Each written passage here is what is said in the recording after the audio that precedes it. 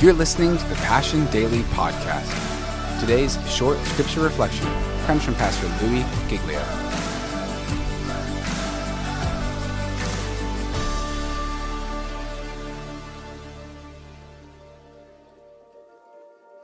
But God had a plan. And so if you see in verse 20, some of them, however, men from Cyprus and Cyrene, went to Antioch and began to speak to Greeks also, telling them the good news about the Lord Jesus. Now, Cyprus, you know, it's the little island right out in the Mediterranean. Cyrene is present-day Libya, and actually it's near Benghazi. It's a place that we're all more familiar with. And so from North Africa and Libya, and from Cyprus, this island in the middle of the Mediterranean, other followers of Jesus also head to Antioch, and they're not just going to tell Jewish people about this new story of resurrection. They're going to tell the Greeks in Antioch about the story of resurrection as well. So we've got these leaders. Barnabas, who was also a Cypriot, he was sent from Jerusalem to check out the Antioch revival. He said something amazing's happening here, so he goes to Tarsus to find Saul. Remember, he's gotten saved and become a leader of influence in the church. He brings Saul back to Antioch, and Barnabas and Saul, it says, stay there for quite a long time, building up this church. But we also have in the story Simeon called Niger, which is a reference to this person's appearance. It means that Simeon was a dark-skinned leader of this house. And so immediately we have diversity in the first place where Christians were ever called Christians, who are sending out other believers on the first missions that have happened in our story.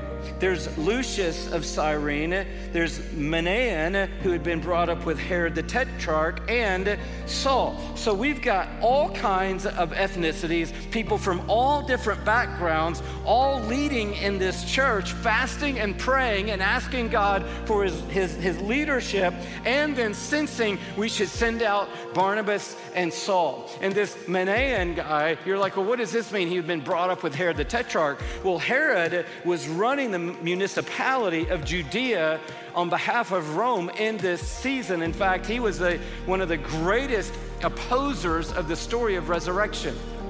So much so that in the chapter before that we just kind of skipped over, chapter 12, he killed James, one of the early followers of Jesus, had him put to death. And the Jewish people loved it so much, he said, I can win favor with the people in my area if I keep killing these Christians. So he set out to kill Peter, had him arrested, put in jail, 4 groups of 4 guards in jail with Peter, and his plan was to take him out too. But in the night, an angel came and woke Peter up.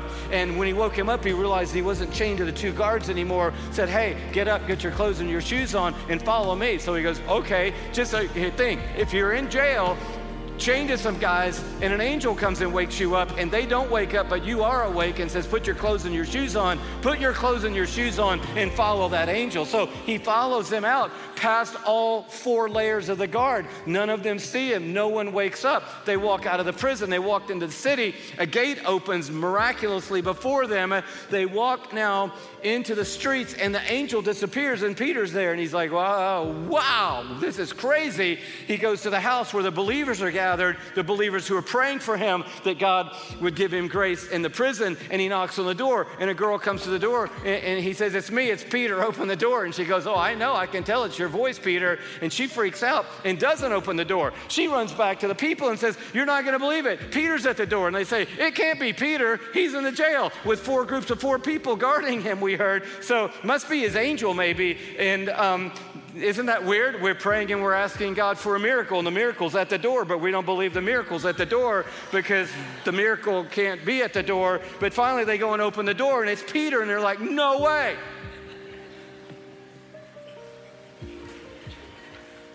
But the next morning, Herod's not happy, and he searches the entire city. So Peter, being led by God, kind of slips out of the city in the night.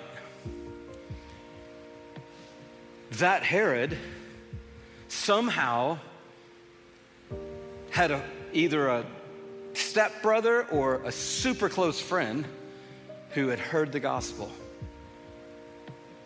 And now he was a leader of the church in Antioch. So we've got Libyans, Cypriots. We've got someone who was close to the guy that's trying to shut this whole thing down. We have leaders now who are sending out Barnabas and Saul. And we see the first thing that God wants us to understand today, a global story is unfolding. We understand now, right in this text, that this gospel we're talking about, resurrection that we're talking about, does not belong to the Romans, it doesn't belong to the Greeks, and it doesn't belong to the Jews. It doesn't belong to Bethlehem, even though that's the place where Jesus was born. And this gospel doesn't belong to Jerusalem, even though that's the place Jesus gave his life for our sins and was raised from the dead. This gospel is a global story.